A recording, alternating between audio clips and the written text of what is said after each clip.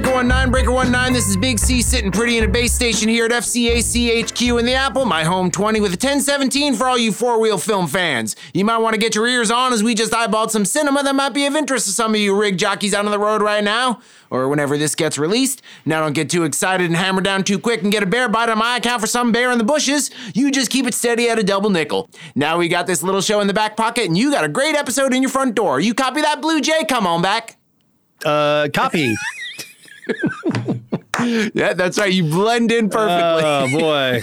I would have worked out great in CB Culture time, which is 1977. This is the third movie we've done from 1977 and the second in 2 weeks. And we're also doing all the big grossers. You're right. This was the fourth highest grossing film of 1977. Unless you talk to Burt Reynolds, who keeps saying it's the second. Oh, he does? It was only beat by Star Wars. Only Star Wars. Star Wars, Close Encounters, Saturday Night Fever, Smokey and the Bandit, and The Goodbye Girl. Top 5 grossing films of 1977. The gap between Star Wars and the next movie is insane, even in 1977 dollars. Uh-huh. So Star Wars 1977 says $460 million. That's a lot of money. Even today, that's a lot of money. And Close Encounters is second, and that's $169 million. So that's nearly $300 million less. Yeah. Which just shows you what a phenomena looks like. Close Encounters is a pretty damn big phenomena, too. So is Saturday Night Fever. So is, apparently, Smokey and the Bandit.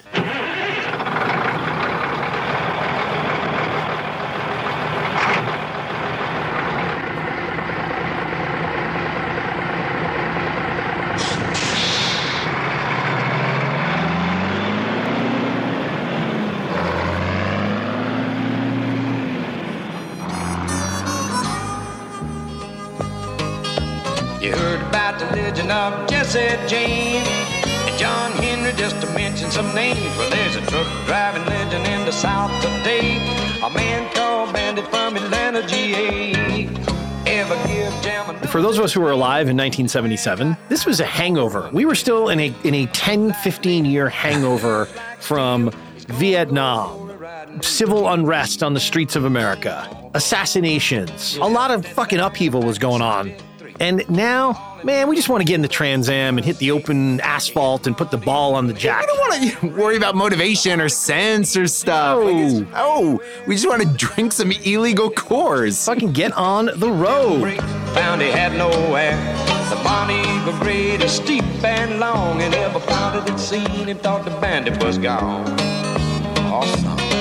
So yes, we're here to do Smokey and the Bandit, stuntman Hal Needham's, I think, directorial debut. Oh, yeah. Famous for staging car chases, car wrecks. And he was Burt Reynolds' stunt double. He was Burt Reynolds' stunt double. And everything, Chris, I'm living in a week. Everything is everything, man. Everything is connected. Finally. I don't want to be that guy drawing weird connections between things that have nothing to do with each other, but like literally everything that I'm encountering pop culturally is connected to everything else that we're talking about. Well, it just goes to show it's all a very tight web. This movie is a direct line to Once Upon a Time in Hollywood, which I saw last night. Yes. Part of the inspiration for the movie is Hal Needham and Burt Reynolds' relationship.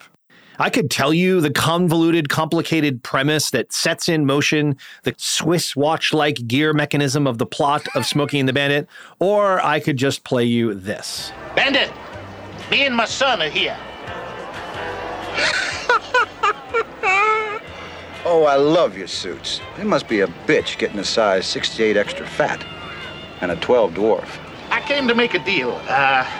What's he get if he wins this truck rodeo thing? If? $5,000, Daddy. Chicken shit money. Just what the hell you want anyway? You to get out of this dumbass rodeo and accept a real challenge. Now get to Texarkana and back in 28 hours. That's no problem. It ain't never been done before, hot shit. Watch your language, little lady. The problem is that Coors beer, you take that east of Texas, and that's bootlegging. You know, I believe you're just a little bit scared. That's great psychology. Why don't you just say something bad about my mother? Your mama is so ugly. Look, you make this run for me. Now, these Peterbilts here are worth $80,000. That comes to about $3,000 an hour if you make it 28 hours. How about that for a challenge? Dad, I don't believe that that's necessary. Never mind. Wait a minute. Why do you want that beer so bad? Because he's thirsty, dummy.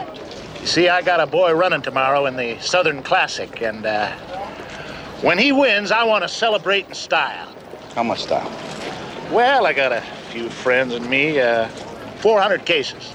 So there you have it. The whole reason to watch Smokey and the Bandit is so he can drive 400 cases of Coors beer from Texas to Alabama. The 70s was a hangover time, and we weren't really, it's like when you're fuzzy and you're kind of trying to come up with something. Even Bert doesn't seem totally convinced. Why are we doing this again? What are y'all coming together for? I saw a couple interviews before his death, rest in peace, Rest in where peace. somebody was asking about this, and he's like, so could you explain to us what the plot is of Smokey and the Bandit? He's like, I couldn't explain Smokey and the Bandit if you had a gun to my head. Apparently, Hal Needham read an article about Coors beer was not pasteurized. At the time, in the mid-70s, I guess refrigeration trucks weren't what they are today. Yes. And so they definitely couldn't make a multi-day trip to get to the East Coast. They talk about it being illegal, which is really less the issue and more like some pasteurization thing. Nobody would sell it. At the time, looking back now, is sort of strange considering that Coors beer is... who cares? Yeah. But at the time, it had a lot of cultural cachet. Sure. Specifically because of that rarity. There was a long article in the Times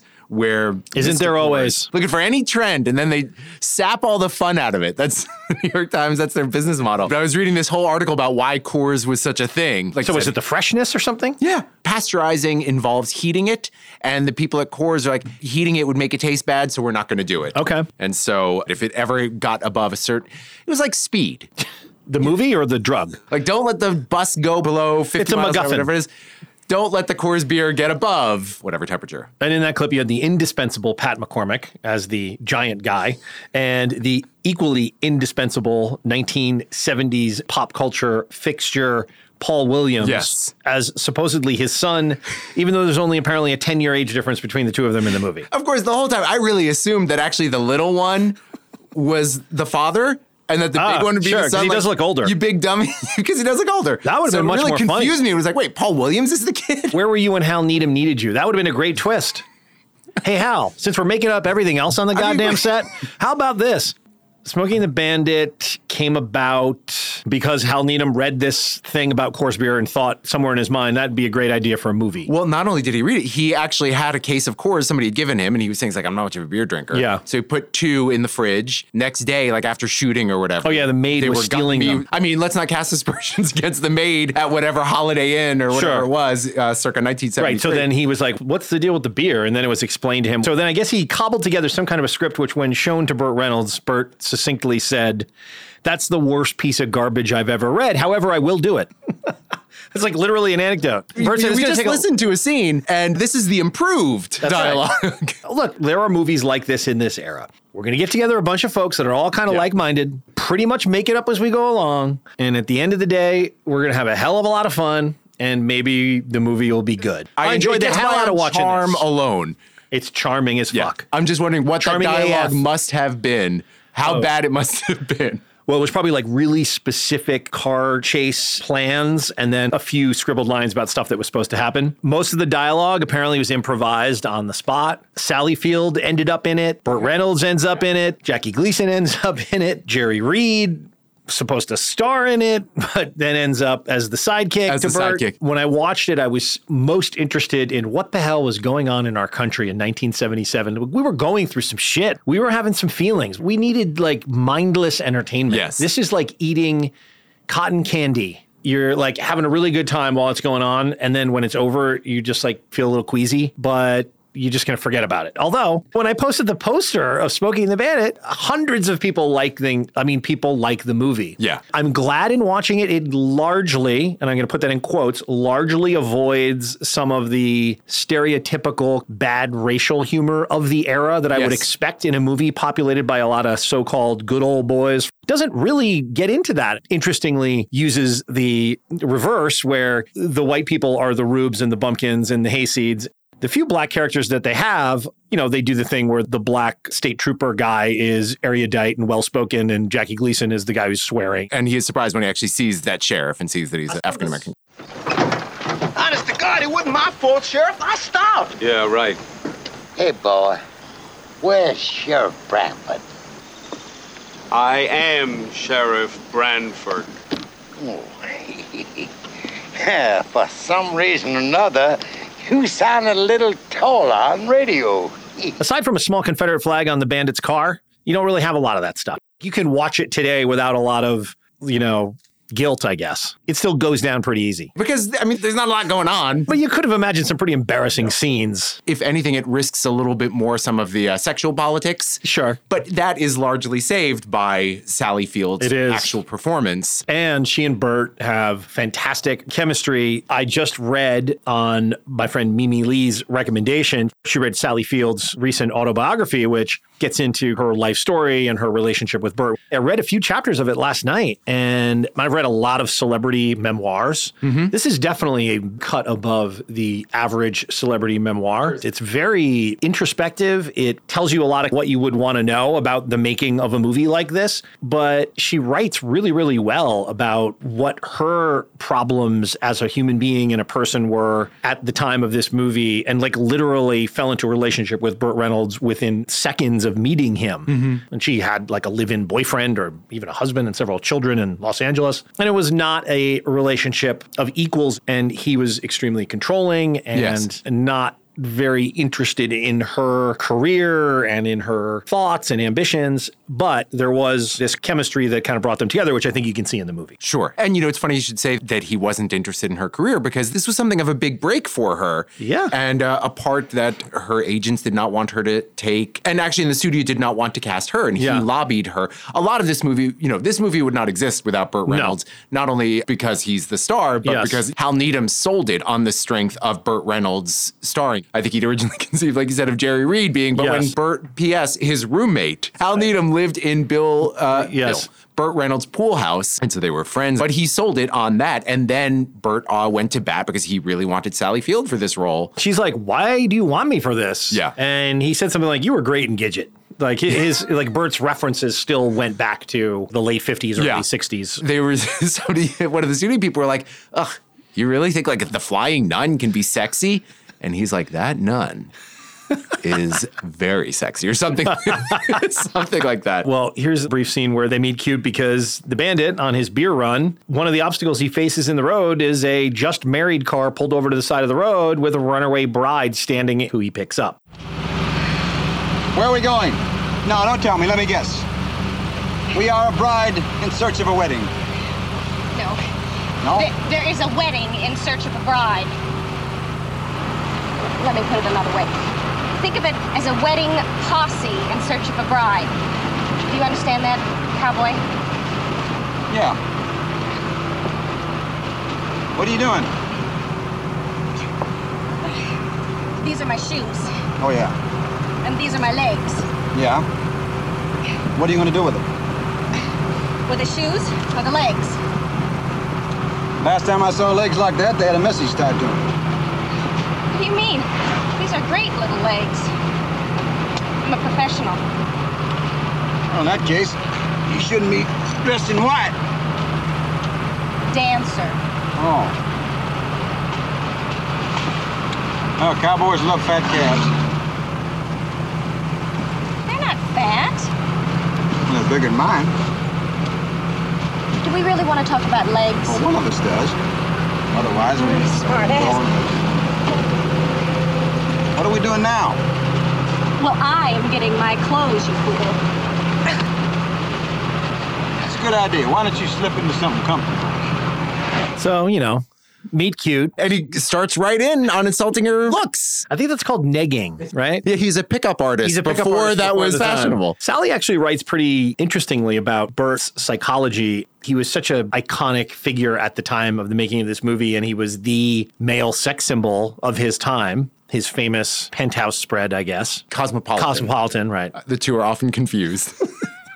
And, his machismo, he was the male, the mustache and all this stuff. But she gets into his past, and I think his father was a Florida state trooper or a police captain, and was extremely demanding and not forthcoming with praise or acceptance. And while he was a jock and strived very hard to be the image of the man that his father felt a man should be, and excelled at sports, played football, let's not forget, regardless of your persona on screen, if you pursue a career in the performing performing arts. You're an artist and you're a creative person, and that's at odds with that. And she said he became so famous, and I thought it was really poignant how she phrased it. He became so famous so quick that he defaulted to a pose of not caring, of faking it, and not having emotions and not expressing real emotions, because that was at odds with his image. And she said that's like kind of this fundamental thing that can happen to actors or people who become famous, where you kind of stop being real in moments off screen and forget how to do it, or become so good at faking it that that's just how you live your whole life. Sounds reasonable, because he's got charm to burn. And yet at the same time,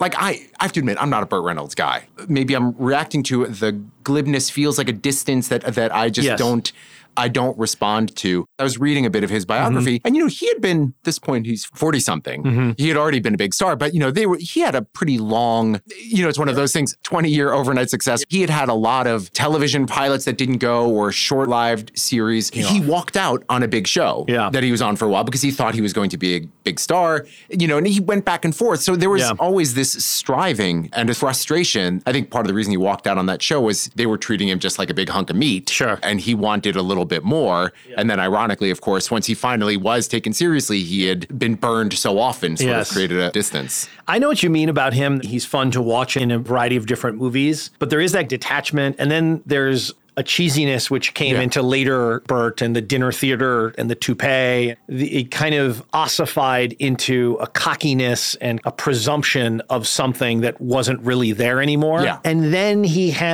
could have had a very late career turn towards belovedness and an embracing of Burt. But even in those moments, most famously in Boogie Nights, he shot himself in the foot by not knowing what he had been in, and famously firing his manager for putting him in his greatest role, certainly his greatest mid to late career role was Boogie Nights. And to not get how good that was at the time. Did you read how much he disliked Paul Thomas Anderson? Like, that was a big part of it. The impression I got from reading about it was he felt, here's this kid who doesn't know what he's... And, Burt had directed some on his own, so, he had his own opinions. But it felt like an ego thing. Well, that's Burt. Well, I was about to say, and that's leading with the too ego. Bad that even at that point, for all his ups and downs, he had an enviable career and an enviable victory life. lap. Yeah, allow that arrogance. Paul Thomas Anderson is no slouch. Dude was going to deliver for you and make you look amazing in that movie, which he did. So that's the thing with Burt. I think you hit the nail on the head. It's that fragile ego, which, of course, that's the gas you put in the engine too often for an actor. I wouldn't say I'm a Burt guy, but he's got something that if one of the older movies is on, I'll tend to watch it because of the charm and the persona. I don't have much time for the ones where he's not even trying. You made a reference in last week's episode to watching Match Game in the Latchkey TV segment, and it was like, Burt Reynolds, Dom DeLuise, and I was like, it just sounded exhausting already just from the description in the TV guide. Yeah. So yes, the movie itself is just a very pleasing romp through this weird moment of CB culture. And it was a big thing for a while. Like, I was making a little bit of a list of the amount of stuff that was going on between... In the year of 1977? Give or take, but between, like, Dukes of Hazzard. There was the TV series BJ and the Bear, which probably grew just out of this. Clint Eastwood did his own trucker movie, Every Which Way But Loose, and Any Which Way You Can. Any Which Way You Can, with starring a really wonderful orangutan. Clyde. Breaker. There was this moment, and, what's funny... I didn't even think of it as Southern so much as driving and people who like cars and motorcycles and trucks.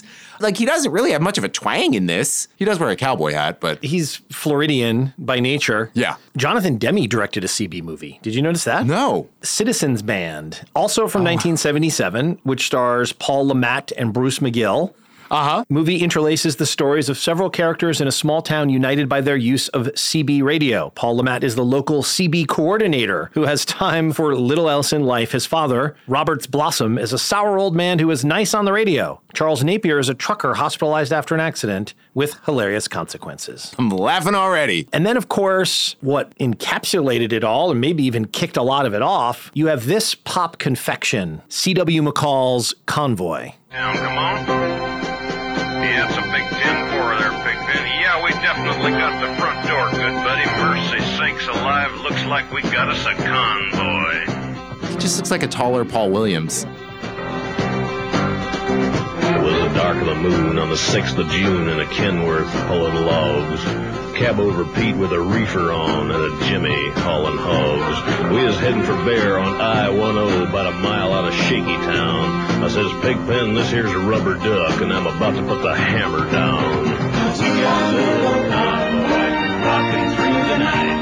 Yeah, we got a little old convoy. Ain't she a beautiful sight? Come on and join our convoy. Ain't nothing gonna get Great stage presence, huh? There'll never be another, like, C.W. McCall. Well, in fact, Chris, there never was a C.W. McCall because that's not a real person. What? C.W. McCall, in air quotes, was a construct. He was actually two songwriters. That's Bill Fries, who you see in this clip that we're playing of the Mike Douglas show. Bill Fries is the guy who's doing the voice, and Chip Davis was a songwriter. This was a 1976 song written to capitalize on this craze that was going around for CB radios and jargon. And so that's just a character that they created, even though neither of them have these credentials. Oh, wow. So it's just a piece of songwriting. And then even more interesting, so Chip Davis is a gazillionaire. Like, he's got more money than you could even print in a million U.S. Treasury lifetimes because he went on to found Mannheim Steamroller, if you know what that is. Yes. This juggernaut musical event thing that's taken over Christmas and all of Coming these for you kinds next of Thanksgiving. massive choral choir. So Chip Davis is the mastermind behind Mannheim Steamroller, and Convoy was such a big song. And everyone talking like CB radio lingo. So you're right. It's just this weird moment where like driving trucks was an expression of American freedom in 1976, 77. I guess The ability to communicate with other people in a moving vehicle was new. It had such a weird little moment. And it's an innocence, too, that I think is why people like Smokey and the Bandit, is that could even be a thing speaks to the innocence of the time in which we could enjoy a movie like that was this. enough to build a fad on in a feeture film. It's so funny. Or was it? There are 3 Smokey and the Bandit, 2 direct sequels, and like 5 prequels. When you make $169 million in 1977, yes. Yeah. And guess who turned down a percentage of the gross? Jackie Gleason was offered a lower salary in exchange for a percentage of the gross, and he said, no, thanks. That depression mindset. I'll take the money. Cash on the barrel. Oh, my God, Jackie. Oh, my God. Well, we'll get to him later. One last thing about Convoy. Of course, I don't know if it directed, but there was a movie, Convoy, that comes out about a year later, which they had been pursuing when Hal Needham was shopping around smoking the band. I was like, whatever. I'll tell you what, why don't you direct Convoy and you can have your friend Bert? But they wanted to do this. They stuck with it. Yeah. So it ended up being Chris Christopherson and Sam Peckinpah directed it. Have you ever seen that? I've seen it. I haven't seen it in 30 years, but I'm sure that when I saw it, I didn't know that a late career of Sam Peckinpah directed it. There is a certain thing of films of this era. We watched Close Encounters of the Third Kind, and that's such a film of this era in a heady, intelligent, emotional way, in a hopeful way that this isn't all there is, having lived through what we have lived through as a country by 1976, 77. And then you have this, which I just think of the sound of munching popcorn and sodas going up straws and candy bags, because it just feels like that's why we went to go see a movie like this, is just to get away from everything and to live in a world where like Smokey's chasing the bandit and that's all there is. And the bad guy is the Smokey. Yeah. Is the establishment. That's another, they talk a lot about how this was considered a Southern film. Was it? Oh, yeah. I think it was, people were talking about how this was... Well, by you Northerners. I mean, I was born in Tennessee. I don't know if you remember that. Yeah, a lot of people don't realize that Jason's Bama born and bred. No, I was born in Tennessee. Sorry. Everything south of... It's okay. We're used to you Northern liberal elites getting us all wrong. So, I got this in my blood, man. But so it's considered a Southern movie. And like you said, Bert himself is a Southerner. So they opened it at Radio City Music Hall. Of course, as one does. And then they opened it in Memphis. And guess what? And it turned into a huge hit. Radio City. That's probably not the first choice of... I was like, I'm telling you, don't bother. They're not going to like it. They're not going to like it. But did they listen? No. I'm sure that at the time, the critics drubbed it. Did it get good reviews? I think it got mixed. A lot of people responded exactly as we did. Like, yeah, it's fun. Like, it's good. Yeah. Like, there were some things that were obviously like, it's not really directed per se. It doesn't make sense. All those things.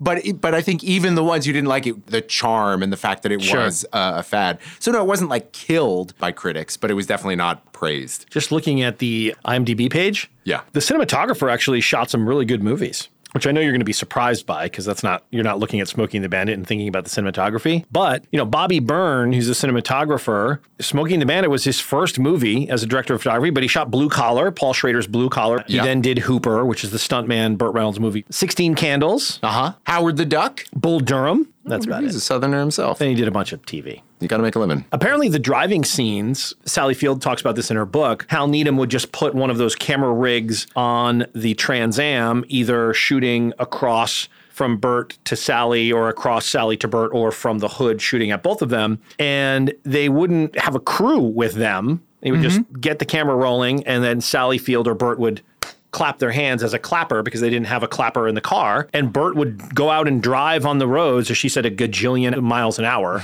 And the driving scenes don't have that look on some 70s, 80s TV or movies where, because of safety, we're actually driving like 40 miles an hour, but then we're overcranking the film so it looks like we're driving 110 miles an hour. But apparently they would just go out on the road and then like improvise the dialogue in the Trans Am with the camera running and then return and drive back, reload the camera and head out again and get some more, get the camera mounted on the other side and get some more. And that's kind of how they went about it. Well, when you put it that way, the real hero here is the editor. Yeah, where Sally Field says she's just coming off doing Sybil, which is like the story of an abused woman's multiple personalities or something. Exactly. She has this kind of poignant story of how Burt wouldn't want her to go to Emmy ceremonies or Golden Globe ceremonies because it wasn't about him. And she has this kind of poignant story of like being in Burt's Floridian compound the night she won either an Emmy or a Golden Globe for her performance in Sybil. She wasn't at the telecast because he wouldn't go, didn't want her to go. And then the movie she does right after this is Norma Ray. It's an amazing fucking movie. Yeah. That she's brilliant in, won an Academy Award. Really interesting career for Sally Field. It's good to be reminded of. Yeah, because she's got some chops, and she's got a lot of chops. The studio people were against it because they didn't find her sexy or sort of interesting, and even she was very conscious of how light her big TV series had been, which is, I think, part of what went to Sybil. But then she was like, all right, I want to do a movie that's a little more fun. She was very conscious of trying to sort of go back and forth and get more, I guess, earn the respect of people. She was Gidget. She was the Flying Nun. She was squeaky clean. But apparently she swore like a sailor and had a difficult childhood, had some difficult parenting, and had a lot going on internally throughout her whole career that she talks a lot about in her book. It's really kind of poignant, really interesting. Yeah. Very open about a lot of the stuff we talk about and or joke about that fuels someone's desire to be in front of people or in front of cameras as an actor. Culminating it, I know people make fun of it a lot, but I think of that, of her Oscar acceptance speech, that you like me. When you put it that way, you can see the sort of what's going on. The sincerity and wanting to.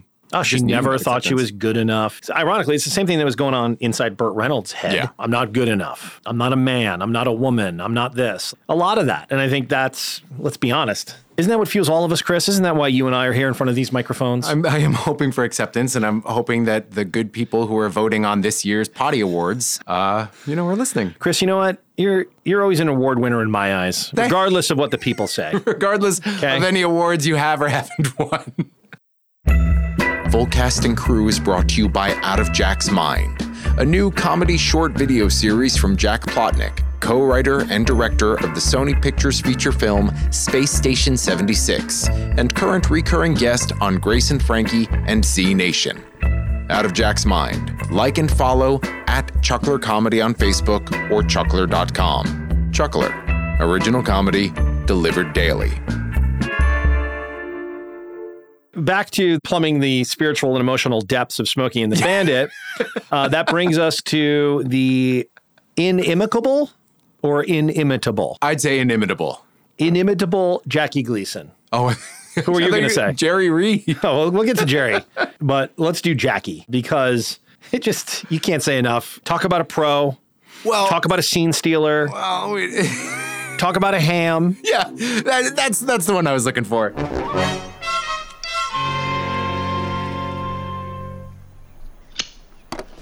Hold up on that car wash, gentlemen. Come here, son. Whoops. You look tired, boy. Rest yourself. You punks look tuckered out, too. That's an attention getter. Now, A lady in a wedding gown. Yes, sir. Get in a car. Yes, sir. See who's driving? No, sir. License plate? Yes, sir. Georgia plates. Ban 1. BAN-ONE. All right, now you boys just stay here and watch the car. There might be some vandals around who want to steal something. So you boys just stay here and keep your hands on the car until one of my associates arrives. And don't go home, don't go to eat, and don't play with yourself. It wouldn't look nice on my highway. Oh, you can think about it, but don't do it. Does anyone do World Weary better than Jackie Gleason? What, you're down on Jackie? Somebody put on the Facebook page, one of our super listeners, Jackie Gleason at the height of his powers. I saw this. First of all, I wanted to unpack this because this is, how sometimes things go right over my head? Sure. Don't be so ready. Don't be so ready to say yes, by the way. Happens to all of us. Jesus. Frazier, one of our super listeners, was so excited that we were doing Smoking the Bandit, and he said, this is great news. Jackie Gleason at the peak of his powers. And you wrote, did you just say at the peak of his powers? And I didn't get it. I didn't understand what you were joking about. It was more like, this to me seems a little bit past the peak, like a little bit over the peak. Some of it is a little bit hammier and more overdone than like the Honeymooners. Look, like the Honeymooners to me is the peak of his powers. You think? Yeah. I don't know. I am susceptible to a late career ham chewing scenery. I'm all for it. I'm there for it, as the millennials say, because he is a gleeful screen presence all throughout the movie. He is having fun. He has a twinkle in his eye. He is both with his scene partners in every scene and completely in his own world. Yes. His tics, his mannerisms, his eye rolls, his incredible straight line mustache, which must have taken a lot of maintenance, right? Yeah. The incessant cigarette smoking. I'm just all there for it. I think, okay, is this the peak of his career? Maybe not, but it was a huge late career boost. I mean, absolutely. And then, of course, he's screwed up taking the percentage of the gross. Which is why he then appeared in sequels 2 and 3. I don't know how much you read about the sequels, but Smoke 3, Jerry did get his chance to drive, didn't he? In 3, Jerry Reed was the star of 3. Well, because Burt wasn't around by then. Burt has a cameo. So Smokey and the Bandit 3 limps into the box office. And it was originally going to be called Smokey is the Bandit. That's meta. Was it going to be directed by Truffaut? I mean, I know policeman is the bandit. You can't pry this out of Hal Needham's hands. No, because the whole thing was that it was going to be Sheriff Justice. He does the smuggling or like he's going to go do a run? He does the run of whatever it is. Whatever Paul Williams and the big guy. And he was going to play both parts a la Eddie Murphy. And so he's not the bandit as Sheriff Justice. He's the bandit as someone else, and he's the cop chasing the bandit? I think originally they were going to do that. I think people found that confusing. That wasn't working. So they drafted Jerry Reed back in. But it was all very confusing because they kind of didn't know what to do. But all they had to hang this third sequel on was Jackie Gleason. He got some experience playing multiple roles in Smokey and the Bandit 2, where he appears as Sheriff Justice and Sheriff Justice's 2 brothers, one of whom is a Canadian Mountie, and the other of whom is a... Because let's make Mountie jokes. Politically incorrect homosexual stereotype. Played by? Himself. Oh, Buford, you old sugar. Is that you, Gaylord? You bet your little belly button it is. Did you bring the troops with you? I sure did. Well, that's just fine. Now, where the hell is Reggie? I think I hear him coming now. Sergeant Reginald Van Justice reporting for duty. Well, ain't that nice? But have you got the men with you? They're in position and stand at the ready. He played all 3 of them. And this is in 3. Number 2. Oh, number 2. In number 2, he had played those multiple roles. Okay. So number 3, they were going to try to see if maybe he could be both Smokey and the Bandit. I'll play every role in a damn movie.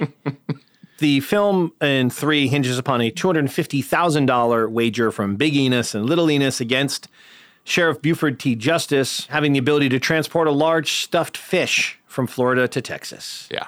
Buford picks up the fish and starts driving with his son, Junior. Like the Coors beer, the fish, you don't want it to get too warm or it'll start smelling. I wonder, in negotiations, once you give up a percentage of the gross, like you're not getting that back after it's a hit, no matter who you are. I wonder if Jackie had the leverage after the first one to say like, I shouldn't have done that. I'll do too, but you're going to have to give me the percentage of the gross now. I wonder what happened. I remember 2 much more than 1 as far as growing up, because it was probably timed better to your childhood. And also picking up from the success of Star Wars in terms of marketing and stuff.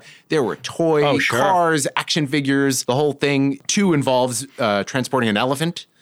For whatever reason. Of course. So I remember there was a toy set that had both the truck and the elephant, all of that stuff. And so that's the one that I actually remembered more than this one. We haven't talked about Junior yet. You mean Tarzan? Yes, I do mean Tarzan.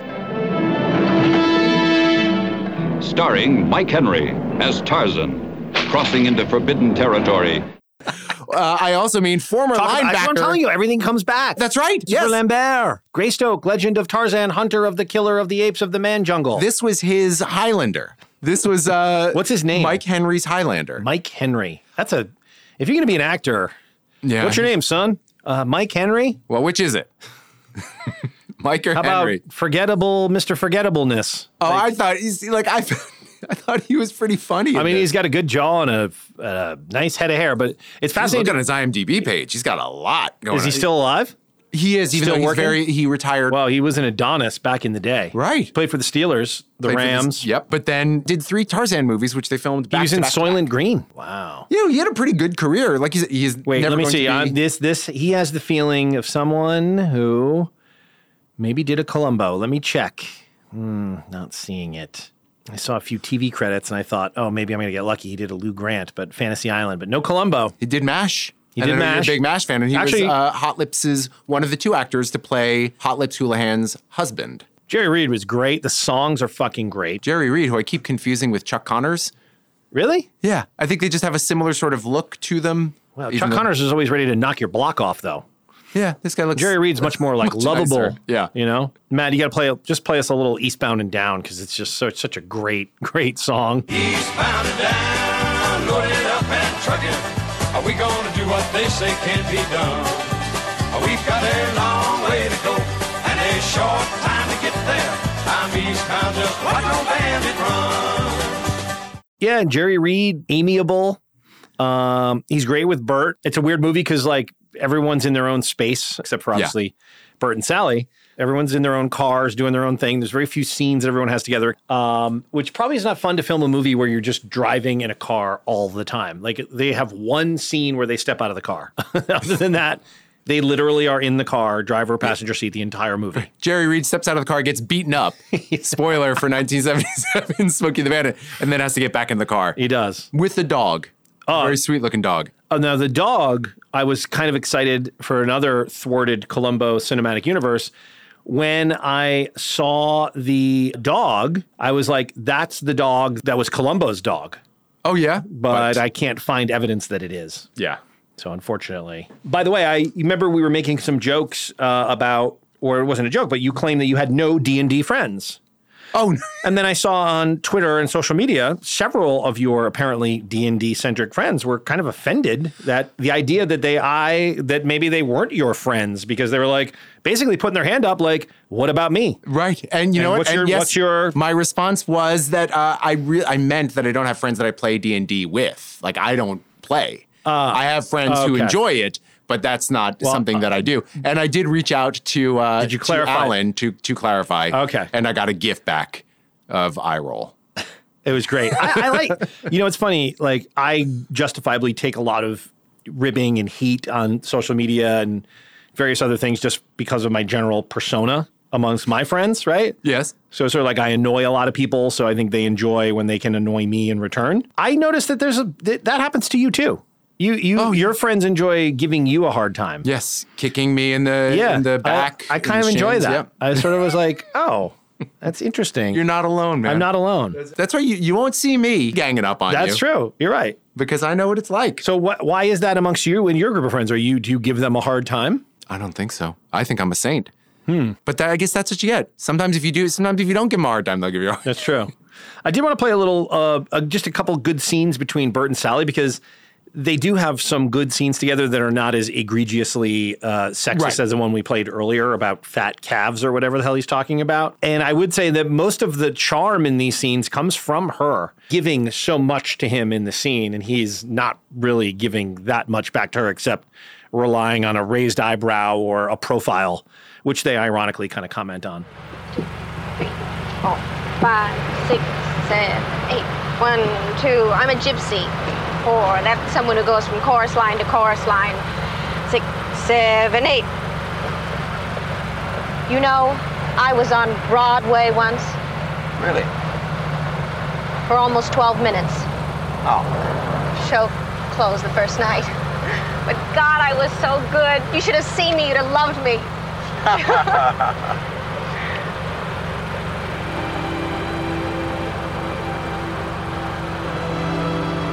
What do you do?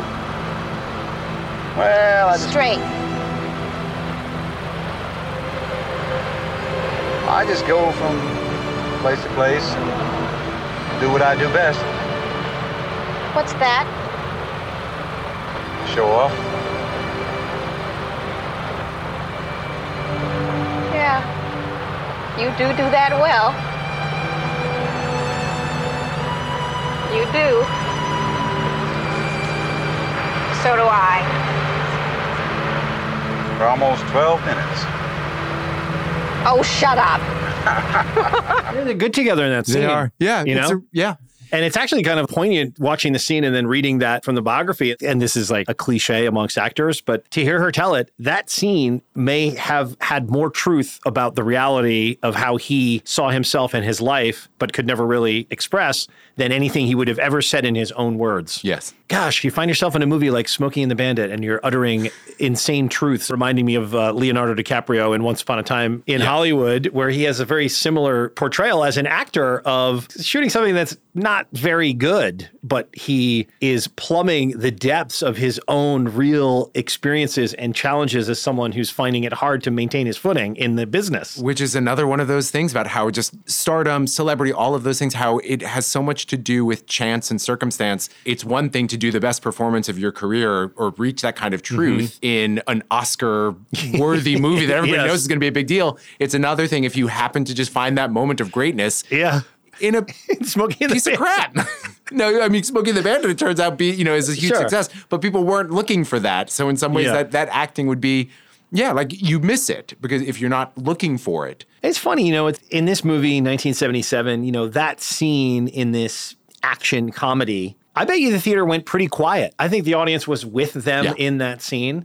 And this is before Bert and Sally were a thing. So it was before the time when we knew of them as a couple. And also it was like a little harder to get to know who was a couple. You had to wait for the next month's magazines to come out instead of hearing about it on the internet. So certainly at the time people went to see the movie, maybe they were aware that they were a couple, but it was all kind of happening in real time. Yeah. People went with it, and the scenes that they do have together that are like that, to me, she's the one carrying the emotional weight there and giving so much to him.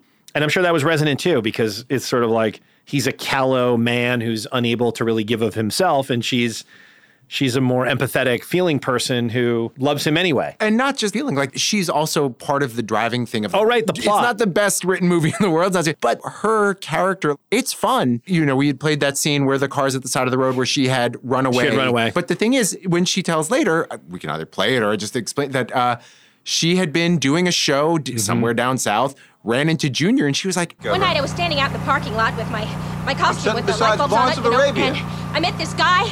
These can't be my pants. God, he was good looking.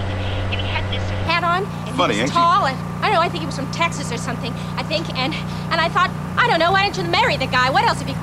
I was halfway down the aisle, and I said to myself, Jesus Christ, what are you doing? And he was gorgeous. He's gorgeous. And so I was like, I was going to marry him. Yeah. And then on the way up the aisle, she's like, what the hell am I doing? Yeah. Part of the reason that Smokey is chasing after the bandit is, one, because of the potential bootlegging and speeding and all that, but also because his son Junior has been humiliated. She's not a damsel in distress, or the distress is somewhat of her own making, because she's got like spunk and like she's trying to sort of live life. The impetuousness and her vitality makes her such an interesting character, but it also gives some reason for there to be that openness of emotion that he doesn't have. I was struck wondering, again, I understand that all plot mechanisms as applied to this are silly. However, the concept that we have, okay, we've got this beer run that's taking place, which, frankly, Jerry Reed, who's driving the 18-wheeler, stands a much better chance of getting the beer from point A to point B if he's not preceded on the highway by a T-top Trans Am going 110 to 120 miles an hour, serving exactly what purpose? Like, why doesn't the truck just drive the speed limit amongst other trucks and arrive and get there in time? No one's going to pay attention to what's in the truck. Jason. Oh, like, why do we, what is he, but tell me within the concept of Smokey and the Bandit, what he's doing. He's a blocker, man. That's why he needs the fast car, a really fast car. He's to distract the cops. Who he will attract by speeding. But then they go after him, and so then the speeding truck behind him will not be menaced by the truck would never have been menaced if not for the blocker. The truck would have just gotten there. Well, the movie or I guess are they saying that there's no way we're making it in the time frame without driving 110, 120 miles an hour the whole way. Yeah. So since we're doing that, the blocker needs to lead the speed in order to be able to track and draw the police away so that the truck can get there. So I guess it does make sense is what you're saying. Yeah, kind of. You know, they keep calling this bootlegging, which I guess it kind of is. Sure. You know, yeah, you're transporting liquor across state lines. It's not like liquor is outlawed completely. It's, you know, it's a different, but even still, the movie starts with somebody else's truck being inspected and found. Yes. And we have no reason to believe that this guy had been speeding. It up. So, you know, people are, in this world, cops have nothing else to worry about. But Justice, played by Jackie Gleason, he doesn't know anything about the bootlegging. Right. He's only pursuing the bandit because of the bride, right? And Junior. Her fault. Tarzan Jr. Tarzan Jr. Yeah, which would make Jackie Gleason Tarzan Sr., which is something I'd love to see. In the clip we played a couple ago, the guy that was looting the just married car that Sheriff Justice has pulled over gives Sheriff Justice the license plate, which is Ban 1. In the construct of the film, Burt Reynolds is given a lot of cash by the Enuses in order to go and purchase the beer and a car. Yeah. So I guess we're led to believe that within a matter of hours, he went and purchased the brand new Trans Am and had a custom license plate made for it. Well, or is the license plate illegal? Well, I was going to say, I did read a lot about bootleggers customizing cars during Prohibition and stuff like that. That's the origin of stock car racing. That's the origin of stock car, yes. My guess for this, though, because I thought about that very same thing, was he's the bandit. Like, he does this. He just got a magnetic custom plate. Yeah, because whatever vehicle he's driving is Ban 1. He puts that Ban 1 on every time. Sense. Because, of course, in order to do his job, he doesn't want an actual license plate to be tracked back to him. True. You're a good point, Chris. You know, amazing. You really have nailed down that Smokey and the Bandit's like theology holds together. I keep trying to bat down the film's plot mechanisms. Listen, I don't want to pretend that it's a great film, but I'll tell you. You're like, it holds up. Those are not as problem. It holds up. You can't pick the seams apart. And it's fun. And listen, I just love anything that involves a big community of people helping each other out. You like that? I do like that. Against the law. Well, sure. So that sort of appeals to you, too. Well, again, we're talking the 70s, the ennui, the cynicism. This is a post-Watergate Sticking era. it to the man. Yeah. Fuck you, pigs. And look at that fucking pig. Yeah. That Jackie Gleason. Ooh. Full Cast and Crew is brought to you by Two Different Guys on a Bench, a new comedy series from American Vandal star Ryan O'Flanagan. Two Different Guys on a Bench, where Ryan talks to Ryan on a bench. We keep the comedy simple, folks. Two Different Guys on a Bench videos can be found now on Facebook at Chuckler Comedy. Like and follow Chuckler for the latest and greatest short-form comedy videos. Chuckler, original comedy delivered daily. It didn't occur to me until I read a little thing about it that Jackie Gleason and Burt Reynolds only have one scene together in the whole movie, unless you count the final scene. They're not really together. They both stop at a roadside restaurant. Choke and puke. And Jackie Gleason doesn't know that Burt Reynolds is the bandit, but Burt Reynolds knows that Jackie Gleason is the Smokey. Apparently, there were a bunch more scenes that were supposed to be included of the two of them together, because you could imagine, here we have two gigantic stars. Let's have them go together, have little fireworks. But they said for reasons that were never explained, those were all nixed. I assumed they're two gigantic stars who are probably also two gigantic egos. I can kind of see Jackie Gleason, from what we know about how he improvised everything in this, and he was kind of going all sorts of places. Burt might have felt intimidated by that. I could also see Jackie Gleason being, maybe Burt rubbed him the wrong way in the same way that Paul Thomas Anderson rubbed Burt on the set of Boogie Nights. Well, it was Burt who suggested Jackie for the movie. Sure. One of the things doing the podcast that's illuminated for me is some of the kind of unseen mechanics of movies.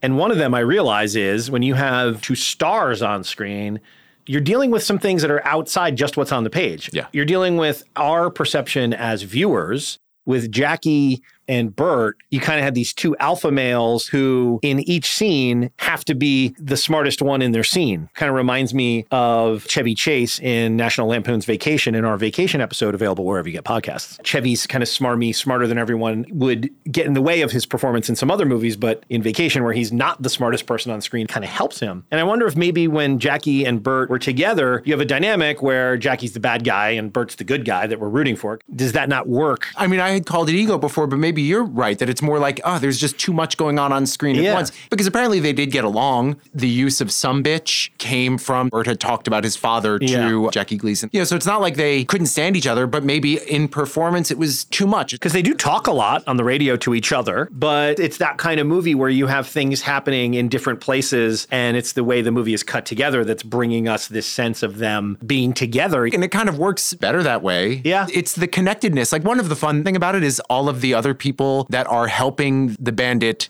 by giving him updates heads ups via the CB radio. So by you mean like Little Beaver? Little Beaver, Foxy Lady. So amongst the ploys brought to help the bandit, Hot Pants. We have a roadside prostitution trailer. Yes. Which all the police officers can't help themselves. Is Hot Pants the one at the drive-in who orchestrates the car maneuver that stalls? Yeah. Those pants must be super hot because she orchestrates, like, with nary a word. She's got a whole convoy behind her. That's another scene where Sally Field is great. It's a wordless scene for Sally Field because Burt is on the CB talking to Hot Pants, and she's going to coordinate all the people to kind of get in the way of the police. And so she's listening to Burt talk to Hot Pants on the CD, and it's all sexual double entendre. And Sally Field just does this deadpan look to Burt, and she's just looking at him the way a girlfriend or a wife would look at a husband having a conversation. A flirty conversation. Yeah. Some other good movies that came out in 1977. We mentioned Star Wars, Close Encounters. Yes. Saturday Night Fever. Yes. Slapshot, great film. Oh, I didn't realize that was the same year. Annie Hall. Uh-huh. Eraserhead. Oof. Kentucky Fried Movie. They're all classics, but also in very different ways. When you were talking before about the escapism that was being offered, the escapism this offers is very different than what Star Wars offers. Right. But they share some similarities that are different than what Close Encounters offers, which is correct. Even, because it's a more heartfelt movie. Like, it's similar to Star Wars in that it's science fiction, but it's more heartfelt and more about the human condition, whereas this is more fun in the way that I think Star Wars is, for whatever it's become as a huge franchise. I don't think it was meant to be. It was more big than just a space escapist fun. Yeah. And also, let's remember, 1977, the Vietnam War ended in 1975. Gerald Ford was president until January of 1977, and then Jimmy Carter took over.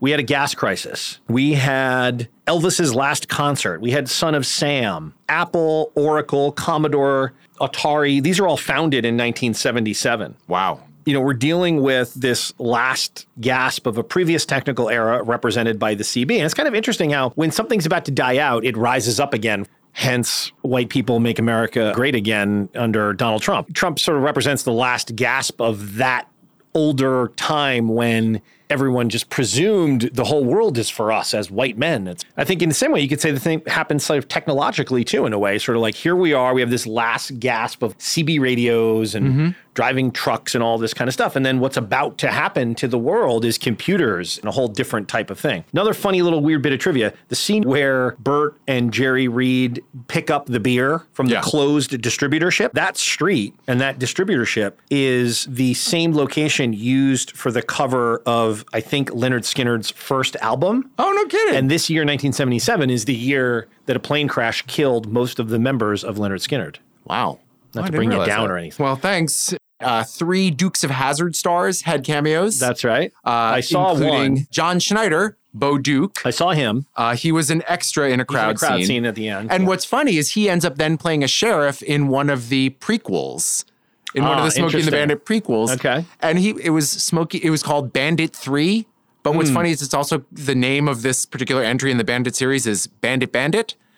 So basically it's called Bandit, Bandit, Bandit, Really? Yeah. You know, it's hilarious. Another indication that the movie doesn't really need to do anything other than it does is the end is such a fizzed out, damp squib where, 1977, $80,000 that the bandit is going to get for delivering the beer gets rolled over in the dumbest of ways by Paul Williams' character saying, like, how about double or nothing?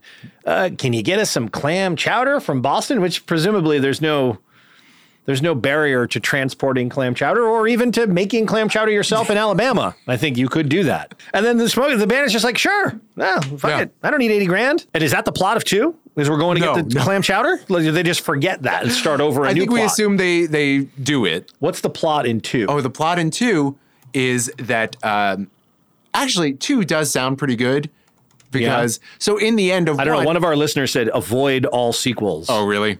Well, so Frog, Sally Field's handle, Frog, CB handle, which is terrible. Now, Dom DeLuise makes an appearance in 2. I wonder if that's where they met. But the plot is, so Big Enos and Little Enos go up to Snowman and they're like, listen, for X, Y, and Z reasons, we need to transport this elephant to Dallas where the Republican National Convention is going to be held so that Big Enos, something political, like either he wants to run for governor or something like that. So Snowman's like, sure, we'll do it, even though Bandit has already been dumped by Frog. And so he is drunk and sort of let himself go. Oh. And so... Does she go back to Junior? Yes, she does. She does? She goes back, and then she leaves him at the altar again. I think because Snowman goes to her and is like, hey, here's another chance. Like, why don't we do it? So then the two of them have to sober up Bandit and get him... Wow. I'm using air quotes, like back in shape. Back in shape. Which I guess, for driving shape. So they go, and then when they pick up the elephant, they also meet this Italian veterinarian, which is what Dom DeLuise plays, with, I think, a less than politically correct accent from the few clips that I saw.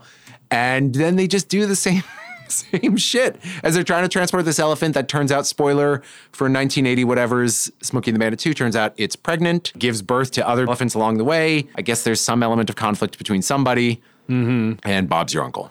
Wow. This is one of those movies with sequels where it's sort of like the sequel has to hit, for the audience, all the same beats that we already lived through once. We just want to live through them again another year and a half, 2 years later. So they figure out convoluted ways to sort of do the same thing. So it's like, well, she went back to Junior. Why she would do that? She does have a growth process over the course of Smokey and the Bandit where we're led to believe she's found her true self and it's not marrying Junior. Like, what construct would possibly... Well, I guess whatever fight that they broke up with. That lunkhead. That Bandit and Frog broke up. Apparently, Jackie smoked 5 packs of cigarettes a day. And in order to do that, this is one of those physical feats, if you can call it a feat, or like a suicidal feat. That's 100 cigarettes because you get 20 in a box. 100 cigarettes a day, you have to wake up and light a cigarette immediately upon waking. And then for the entirety of your day while you are awake, you light another cigarette off the one you're just finishing. That's what Jackie Gleason did. So it's that kind of dedication he also brought to his roles, which is why he's smoking in every scene. Consummate performer. Even though, there are always like great Jackie Gleason stories. He also enjoyed his liquor. And so I think when filming like the Jackie Gleason show or when he was on Broadway doing some shows, he would go to the bar when he wasn't on stage and like order a drink, have them like leave it, go back, do his line or two, come back. The grease paint. That's right. The booze. I did want to say something about Jerry Reed. Yes. Just that, have you seen Gator? Sure. Because I hadn't seen it, but is that a serious Burt Reynolds movie? I think a lot of Burt Reynolds movies, they always say are like action comedies. So I'm not quite sure, but it looks like it's a little bit more serious, more of a gangster thing. And Jerry Reed plays the heavy. This is an early Burt Reynolds, right? Oh, this is a sequel to White Lightning. Right. I was about to say, I don't know if Jerry Reed is in both, but I know he plays the heavy in Gator, and I did watch a few scenes. Because like I said, in watching this, because he's kind of the second banana, and he's with the dog, like he is such a light, fun presence, and I even enjoyed his singing and stuff. So his scenes in Gator, like he was good. Was he? Like I would have liked to have seen dramatic him more scenes stuff. You're talking about. Bones, make those drinks strong. Have a good trip, Gator. Hell, I don't want to forget this stuff, Gator. I kind of like this stuff. Now, what else on your mind? Nothing. Goodbye. Oh, you sure having a good time off that jungle Bones put in your drink. Did you put something in my drink? All right, Gator, look. Now, you gonna pass out in a minute. Pass out? Now, when you wake up, Wake up. you're gonna be in your car, and you're gonna be just outside the county line. Now, you wanna go home, but that car's gonna be pointed. Drive to you. I love you, boy. So don't make me hurt you. And his last acting credit was in The Waterboy. I saw Adam that. Sandler. Died at 71. That's young. That is young. No, you know what's a Burt Reynolds movie that I like that's a guilty pleasure? Sharky's Machine. You ever seen that? No. And that's one you got to see. And that's one that Burt directed, like Gator. Correct. You know, it's a crime movie, sort of safe cracker crime thriller. Right. And I think, is Sharky, like, is he a former cop that had a bust go wrong? Or am I thinking of literally every other movie? Sharky is a cop. And he gets demoted. Then he's like in the Vice Squad. And then we have some sort of 80s shit with like a hooker. And then it gets into like a political thing where the hooker is like sleeping with somebody who's running for Senate or something. Right. I don't know why I thought there was like a safe cracking thing. Oh, that's a different movie. The safe cracking movie is when he's with Corky Sisemako. That's a great movie. I know that's Breaking In. And it's by the same guy who did Local Hero. Bill Forsythe. Bill Forsythe. That's what it is. That did not do particularly well. I remember Burt was It's probably another one that Burt was great in and then didn't get that it was actually like a pretty damn good movie. Yeah. That's a really good movie. And Casey Sisemako was great in this era. He turned in some really good performances. Anyway, Breaking In is a good movie. Yeah. And that's another one very similar. It's like, Burt, you just were in a really good kind of artful movie. Like, and he didn't get it.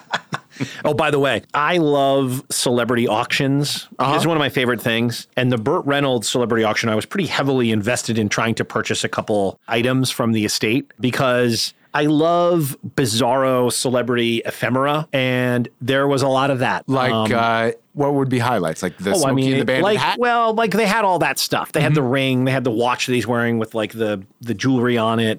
But they would have like, you know, chaps. Yeah. And bathrobes and slippers and bizarro paintings. There was a fan painting, I guess, that someone did of Burt Reynolds in all these different guises. Like one of them was like a clown, and one of them was like, it was just really kind of Burt Reynolds bad, is sad. disturbing, and kind of great. And like I was bidding on this stuff, but I never could get anything. Right. And then friend of the pod, Steve Willis, brilliant creative director, painter, artist, has a new podcast with Mimi Lee. He painted, I don't know if you remember in our old office, I had that giant naked Burt Reynolds Cosmopolitan with a Burt sock puppet covering up his man parts. Do you remember that painting? I don't remember that. It's in storage now, but it was probably up. That was at that same time because Steve and I were both into finding the most obscure, bizarro items to purchase from the Reynolds estate, but we couldn't get anything. Hal Needham went on to direct Cannonball Run and a bunch of other stuff with Burt, including things that people seem to like Hooper. Hooper's a good movie. Which was a Stroker Ace. Did not do well, but and then I think he directed all 1, 2, 3, 4 of the prequels: Bandit, Bandit Goes Country, Bandit, Beauty and the Bandit. And Bandit, Silver Angel. You know, is it time for a new Bandit? What's the most recent Well, the Bandit? last one was in 1994.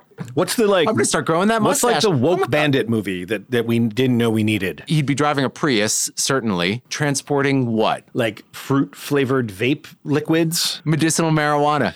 If you can get all this marijuana to Brooklyn in 14 hours. No, how about this? It's a self-driving truck, and Bandit is just doing it all through drone work from the comfort of his home. He doesn't have to actually go out. He's in like the video game chair. Driving a self-driving car. Chair. That is the worst. I wonder if we would have enjoyed Cannonball Run more or less than Smokey and the Bandit. There's part of me, like... You kind of wish we had done Cannonball Run.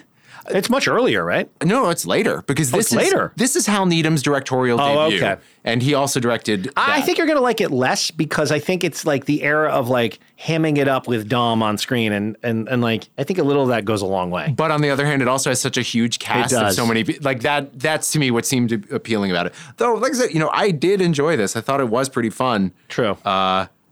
It's another funny thing about Burt. I realized in the very first scene, you hear that laugh. Yeah. You get cut back in a little bit of that Burt Reynolds laugh. Like Eddie Murphy, he's a guy that has a atypical laugh for his persona. So if you know Eddie Murphy has that hilarious laugh, it's kind of that braying like, yeah. And it's deployed to great effect by both actors at various times because it has a genuineness to it. You know it's unaffected. Right. Because it's so silly. And Burt had a great silly laugh. And yeah, and those would be the things that were most fun. Because a lot of people make something of when he turns to the camera at one point. In 15 minutes in, he breaks the fourth wall and smiles at the camera, which is great. Yeah. I like it. I mean, you want that, don't you? I don't in general. Like, I'm somebody, I dislike talk shows so much, specifically because of that. And yet it is so right for him. There are a few actors who can sort of pull it off in that way where it wouldn't seem affected or cloying. Yes. And so do with the laughter when it does come out. Yeah. Like you said, it seems so sincere that you can't help but get caught up in it. And then the last thing I did want to mention, getting back to the Dukes of Hazzard cameos, then of course, Burt Reynolds, one of his last performances was as Boss Hogg in the Dukes of Hazzard movie. That's too bad. First of all, he's not right for the part. Where was Sorrel Book? Well, is he alive? I don't want to. If he is, actually, you know who would have been a good Boss Hogg in that? If he could have done, I think he could have done Southern because he talked about it on the podcast. Lee Wilkoff would have been a good Boss Hogg. Yeah, he could have pulled that off. You know, and he played Southern in the movie he did with Gary Oldman. That's right. And Mehmet, as he called him, the Thanksgiving that never was. I thought you were saying that was the name of the movie. I was like, I don't think that's what it was called. No, it was called Waxahachie. That's right. Chattahoochee. Chattahoochee. Sorrel Book died in 94. Oh, wow. Yeah. But actually, looking at it now, Lee would have been great. Who are the Duke boys? Sean William Scott? And one of the guys from Jackass. Oh, seriously? Johnny Knoxville? Yeah. I saw someone yesterday. Jessica Simpson was Daisy Duke. Oh, I think that's true. Probably what most of the financing came from. She didn't fill out the Dukes. No. One piece of alternative casting. Put that one back. Or I guess two pieces. As we had mentioned, Jerry Reed was originally supposed to be the bandit. Hal Needham didn't realize the good luck he would have when he dropped the script off with his roommate. But he also... The only other character was that Buford T. Justice was supposed to be, or his conception of, before Jackie Gleason, was Richard Boone. Richard Boone, who you would know from Have Gun, Will Travel. He's the guy who has the gun and will travel. It made a little bit of sense because, of course, Hal Needham made his name as a stuntman, his Western stuff, and he had worked with Powers Boone. Richard Boone. I don't recognize this man. Actually, I recognize him later in life. You weren't to Have Gun, Will Travel. That's one of the. I don't I've like never guns. seen. I like you don't traveling. Like I like traveling. I don't like traveling with a gun. That's the great thing about it. You have this guy, Paladin. He's doing it for you. Oh, Paladin. I mean, what is that? Is that a Western? Well, Paladin is the name of the nameless character in Have Gun, Will Travel. Okay. Like nobody knows his actual name, but he goes by Paladin, and he hands out business cards. Why doesn't he go by like Bob? You know? I don't know. Those are like the name of the knights in King Arthur's court. That's what I'm saying. I got to know a bunch of mythology to. Is it a good show? A lot of people love it. Like Quentin Tarantino used it as like a for Once Upon a Time in Hollywood. Why? Is it like insanely violent? I don't think it's so much that. I think he was just sort of a little bit more thoughtful than a lot of the other Westerns. Sort of like Rod Serling. So it's sort of a revisionist Western, an early revisionist Western TV series? I think it was early enough that it wasn't even revising. It was sort of like The Road Not Taken. Okay. That's the only other alternative casting that I have. Shall we move on to headlines? Sure. Headlines. Yesterday, there was a huge kerfuffle because some executive from Sony Pictures said that some very big stars, he wouldn't name them, wanted very desperately to remake The Princess Bride. And it brought like Cary Elwes, who wrote one of the great making of books. And he came out and was like, there are very few perfect movies. Let's not do this. They wouldn't, my God. Although they do in every other stupid remake. Did you read? There's a Hogan's Heroes remake. Set at the same time? No, it's not. I mean, Nazis are big in the news now, so I can see why they'd want to capitalize on that. But no, this one, and I have to admit, it also sounds like a reboot of National Treasure.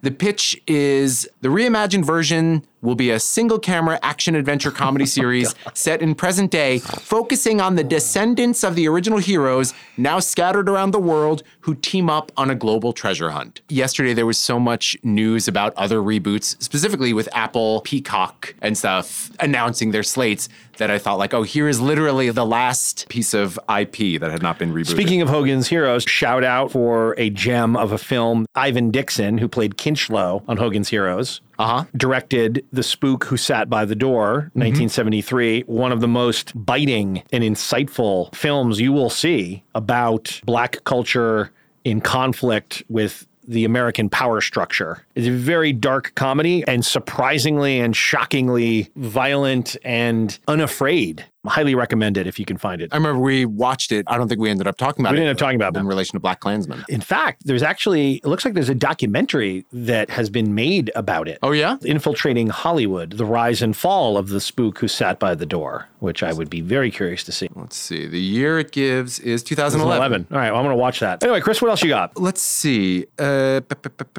was a lot of TV news.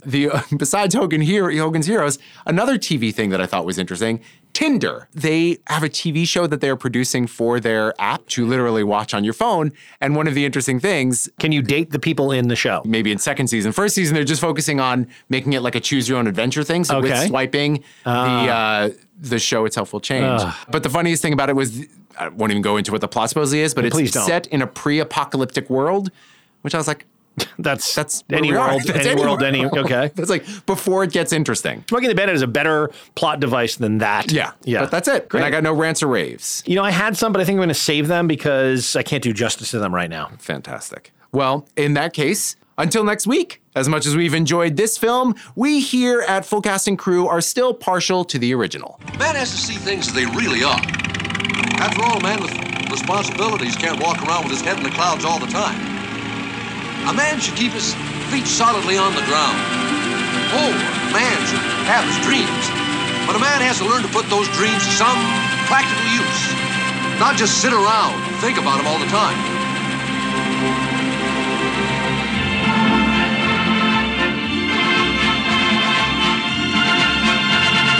Oh, you pretty chitty bang bang, chitty chitty bang bang, we love you. And our pretty chitty bang bang, chitty chitty bang bang loves us too. High, low, anywhere we go, on chitty chitty we depend. Bang bang, chitty chitty bang bang, our fine four-fingered friend. Bang bang, chitty chitty bang bang, our fine four-fingered friend.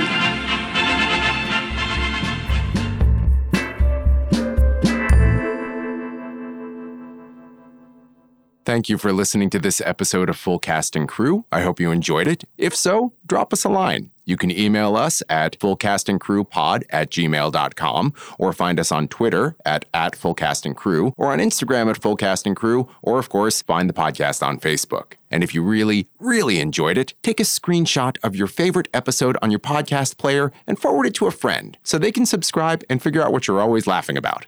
And if you didn't enjoy it, I don't know, drop us a line anyway. I can take it.